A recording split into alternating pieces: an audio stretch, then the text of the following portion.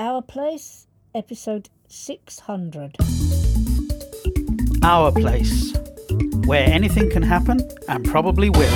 Hi everyone and welcome to Our Place with me, Steve. Me, Angie. Yeah, a bit of a surprise episode for you all, isn't it, Ange? Yeah, we said we weren't coming back till We said we weren't coming back till the new year, but we got submitted a Christmas story, didn't we, Ange? Yes. From the lovely Michelle, who normally frightens the life out of us, and today will probably be no exception. You mean you, because you're the wimp round here. Yeah, I'm the wimp round here, so... Anyway... So there probably won't be a lot to say this time in this podcast other than having the story. Yeah. And we need to say, mention David, who said how he liked the Pixel mics because his hearing isn't very good, and how he could hear us very well on them. Yes. Because you remember last time we used the Pixel. That's right, and we're using the Pixel again. So we're going to use the Pixel again. Yeah. So thank you for that, David. Yeah. And yeah. We haven't done anything this week, have we, really, to speak about, have we? No, not at all this we week. We didn't even go to the gym because it's been so cold. Yeah, we've had snow. We've had snow. And ice. You know, the floors have been a bit slippery and treacherous, and the wing mirrors have been difficult to get out and things like that. A bit weird. So, yeah, we haven't been out much. We haven't been out at all this week, to be fair. No. No. So, yeah. Nothing really to report, is there, Ange? No. No. Not at all. I just want to say hello to Tony Calvins. Tony, hello, darling. Thank you for your kind words about the podcast. Tony said she likes the podcast, but she basically rang me up yesterday just to wish Angie and I a happy Christmas. That's lovely. So thank you, Tony, and the same to you too. And we hope you're going to enjoy your Christmas on your own this year. Pigging out on chocolate. You go for it, girl. You go for it. Why not, indeed? Sounds quite cosy, that. If you can't have chocolate at Christmas, when can you have it? No, that's right.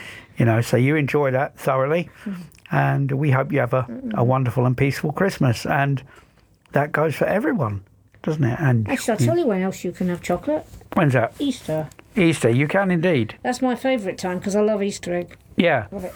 Oh, who doesn't love Easter egg? That's my favourite chocolate time. Yeah, it's lovely. Yeah. But yeah, you enjoy your time at home. I know, because Tony said to me that she usually stays with her mum, and this year she called it being selfish, but I don't. Sometimes you want some of your own time, don't you? You need it sometimes. And you need it sometimes. We did it in 2020 because we were forced to, because it was lockdown. It was nice, wasn't it, Ange? It was nice. We just chilled out. And so you do the same, Tony. You enjoy yourself. And we're glad you enjoyed the podcast. Of course... what else is there, Ange? Absolutely zilch, I want to say. Not a lot, except for us to wish you all a happy Christmas. And we'll be back, of course, in the new year, won't we? Yes. Absolutely. We'll probably come back in the first week or two of the new year. Yeah, well, I should think so. Probably, yeah. So happy Christmas from me too, and happy good holidays. Happy Christmas from both of us. And hope you have a wonderful time, all of you, and a peaceful time. And I hope you get all that you want. So, with that, I'm going to say cheerio. Bye from me. And I'm going to leave it to Michelle to frighten us. And I'll let her tell you what the story is called. Over to you, Michelle. Merry Bloody Christmas by Michelle Roger. Christmas Eve morning was cold and damp. A layer of fresh snow had fallen overnight and blanketed the ground. Children in town were gathering outside of the old Macy's department store window between the Faygo soda stand and the Detroit State Bank. They pointed at the classic toys, train sets and dolls, guitars and hockey sticks, teasing one another about what they might open from Santa the next morning. Parents held steaming cups of coffee while they chatted with one another, occasionally stopping to glance over at the podium. Detroit had become a city of less than 10,000 since the pandemic. Santa's visit took days to arrange in other cities like New York and Chicago, but in Detroit, the whole Christmas gift selection took less than a few hours, leaving plenty of time for Christmas Eve dinner and celebration. Toddlers gathered in the front of the crowd, happy to play and laugh with other children after the long isolation. With the arrival of holiday break, the feeling of freedom rested solemnly on the teenagers who banded together in small gangs. 2 boys dared the others to go and touch the outer perimeter fence. A few others, dressed in their hunting camouflage, hoisted gaunt-looking girls up on their shoulders to get a better look over the chain link. Martin McDonald joined them, his backpack filled with bags of chopped-up squirrel parts and freshly killed snowbirds. He passed out the parcels to the other boys. Several fathers stood talking about the new car contract in town. There was speculation as to which of the big 3 might land it successfully. Detroit was always hungry for jobs and revenue for the city. The men stood with their backs turned to the teenagers, acting like protective barriers between the young adults and their own small children. Mothers spoke of their clever, gaunt daughters as they beamed with pride. Several selected in other cities had been refused Santa's gift because they were too thin and sickly. Christmas music played over the speakers along the sidewalks. Mrs. Wilkins joined the mothers, hugging a few ladies she hadn't seen since her husband's funeral. Soon the people broke up into family groups as the time drew closer for the ceremony to start.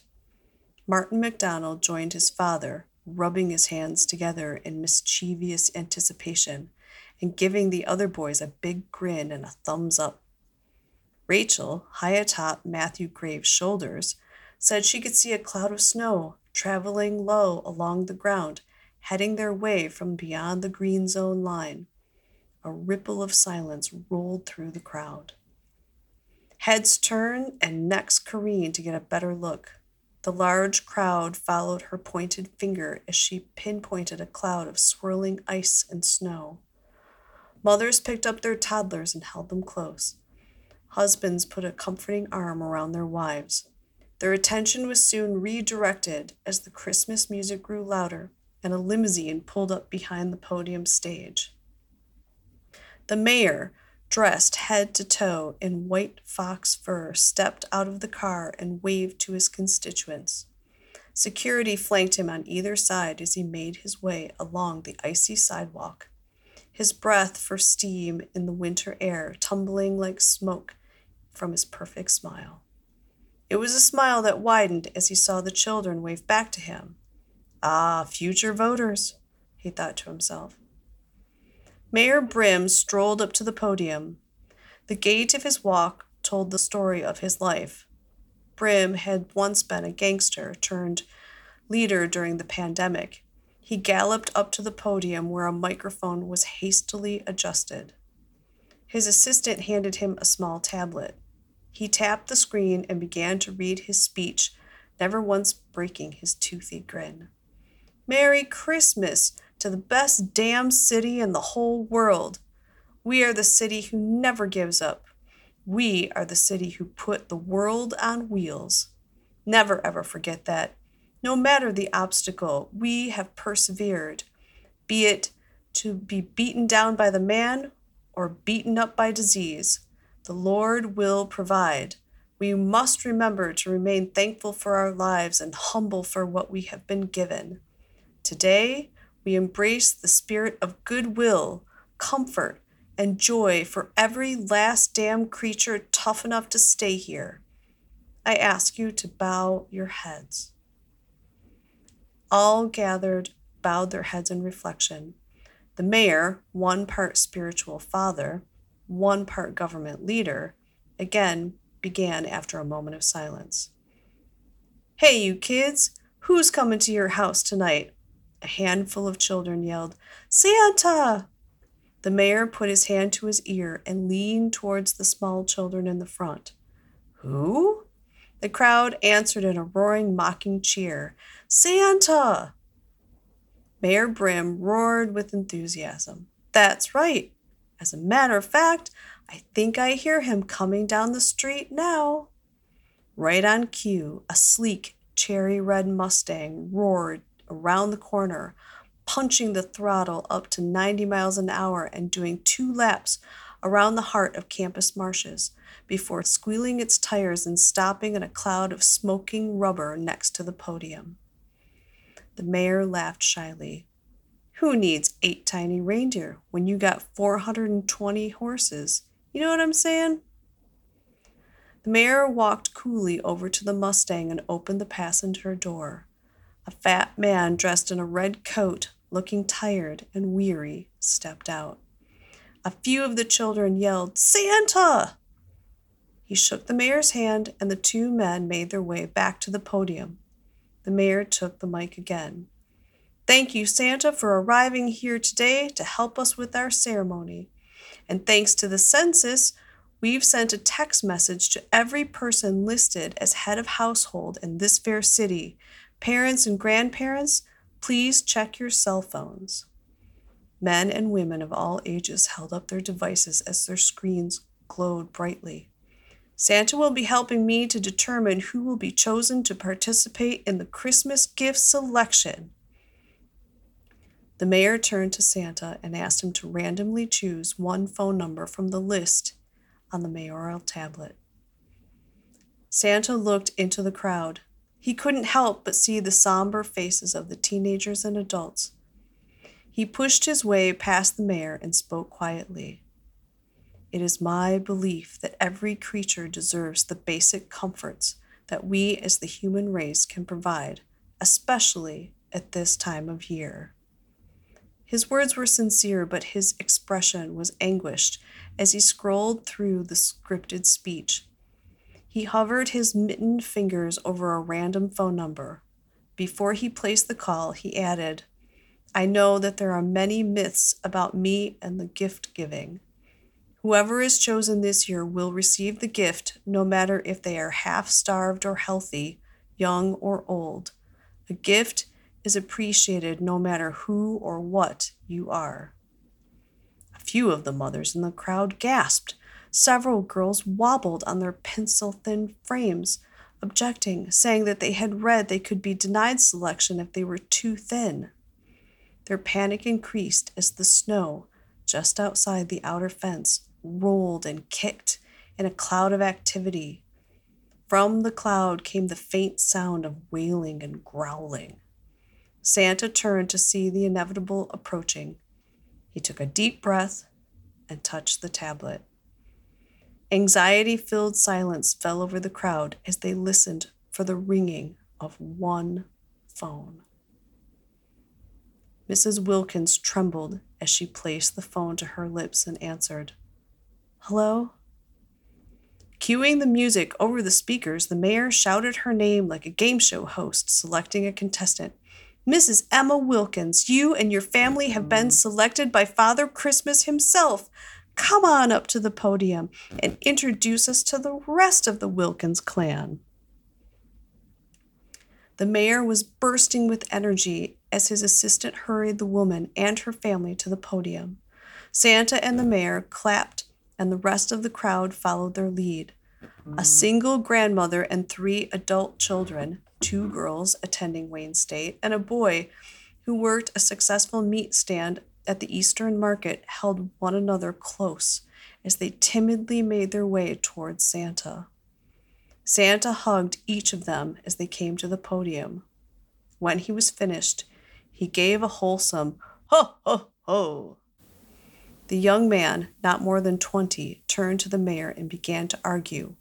Our grandmother just lost her husband to cancer this spring. It isn't fair. Our family should be exempt from receiving the gift. The mayor kept on smiling, smoothing out his fox fur lapel, continuing with the ceremony, ignoring the boy's protests. And now we begin the Christmas gift selection. Who do we have for this very important honor? A small boy dressed as an elf came up to the stage and presented Santa with 4 golden orbs, shining brightly on a red velvet pillow. The boy presented the pillow to Father Christmas as if he were presenting a crown to a king. Meanwhile, a motor kicked on, and a large extension of the small staircase at the back of the stage slowly extended out towards the fence and beyond its secure edge. By this time, the snow cloud had settled and the residents of Detroit could see their former neighbors. Not quite dead, but not quite living. The zombie-like monstrous creatures were the survivors of the recent brutal pandemic that had killed off over half of Detroit's population. The little elf boy began to count them. He looked up at the mayor. "There's a lot more this year, sir." The mayor put his hand cautiously over the mic to prevent the crowd from hearing. Santa turned to the Wilkins family. "You know they all will freeze to death if they don't have living flesh and blood to consume. It is our duty as the human race to help the sick and the homeless. One of you will be selected to be the gift of this city, to keep our less fortunate neighbors alive until such time a cure is discovered. God bless you and your act of giving." Martin McDonald broke free from his parents and joined a few of the other boys. They ran to the fence and threw their bloody chum bags into the throng of the undead. The bags broke open just under the fully extended platform. A few girls screamed as the zombies began to fight over the chopped, bloody scraps, ripping and tearing at one another for the tiny bit of food. The mayor turned his back to the crowd. From his front pocket, he found the handle of the small .38 caliber gun. Santa sighed at the unnecessary tactic. He whispered to both the mayor and the sobbing Wilkins women, "I find your use of weapons highly condemnable, Mayor. I'm sure that this fine woman would want her neighbors to be fed and cared for as if it were one of her own children out there beyond the fence." Santa directed Mrs. Wilkins and her children out on the extended platform gently. Once the family was on the catwalk, the mayor returned to the safety of the podium. Santa joined the Wilkins as they trembled. He offered each of the girls and Mrs. Wilkins a golden orb tied with shining ribbon. The boy was given the remaining orb by default. Some of the healthier creatures below the Wilkins family jumped and grabbed at their feet. The more desperate ones rolled in the snow, fighting for the scraps of bone and the bird-filled bait bags the boys had thrown. They were working themselves into a frenzy, and the residents of the city pressed closer to the fence to get a better look. The mayor began shouting over the mic, making Mrs. Wilkins cry. "Back up, people! You know better than to get near that fence." He pulled the mic away, but his voice trailed off as he cursed and directed Santa. "God damn it, get it over with. I'm about to have a lawsuit on my hands over some brat who gets cooked by being pressed against the fence." Santa closed his eyes and listened to the snarls and screeches below the catwalk. He took a deep breath and said, "Merry Christmas! Open your gifts." One at a time, the members of the Wilkins family opened the golden orbs. Mrs. Wilkins was first. Then each of the girls opened their orbs to find a tiny, gold-gilded bone. Each one looked at the sadistic charm with confusion and repulsion. The mayor smiled and raised his hands to the crowd. Everyone applauded. When the young man opened his, a bloody chicken bone popped out and tumbled onto the platform. Immediately, the young man began to scream, "No! We should be exempt. I'm the only man of the house left. Exemption! Exemption! Please!" Pulling the woman quickly towards him, the security guards separated the Wilkins family in a blur of activity. Dragging the sobbing women to the podium, the mayor held them tightly in his furry arms and countered, "My administration has always believed in the equal rights of men and women. No family requires a male head of household." With the crowd distracted for a brief second, Santa took his cue and pushed hard on the lever attached to the platform extension. The extension gave way, its end falling violently into the snow, scattering the snarling mob. Jacob Wilkins went tumbling down the catwalk and into the center of a mad feeding frenzy. The undead survivors of the pandemic tore his shirt as if it were wrapping paper. They yanked off his belt as if it were ribbon. They tore at his face and feasted on his blood. A few lucky ones ran off with huge chunks of flesh, an intact arm and a whole knee. The weaker ones gnawed on his bones until all that remained was part of his shoe, a button from his peacoat, and a small golden orb glistening in the bloody snow.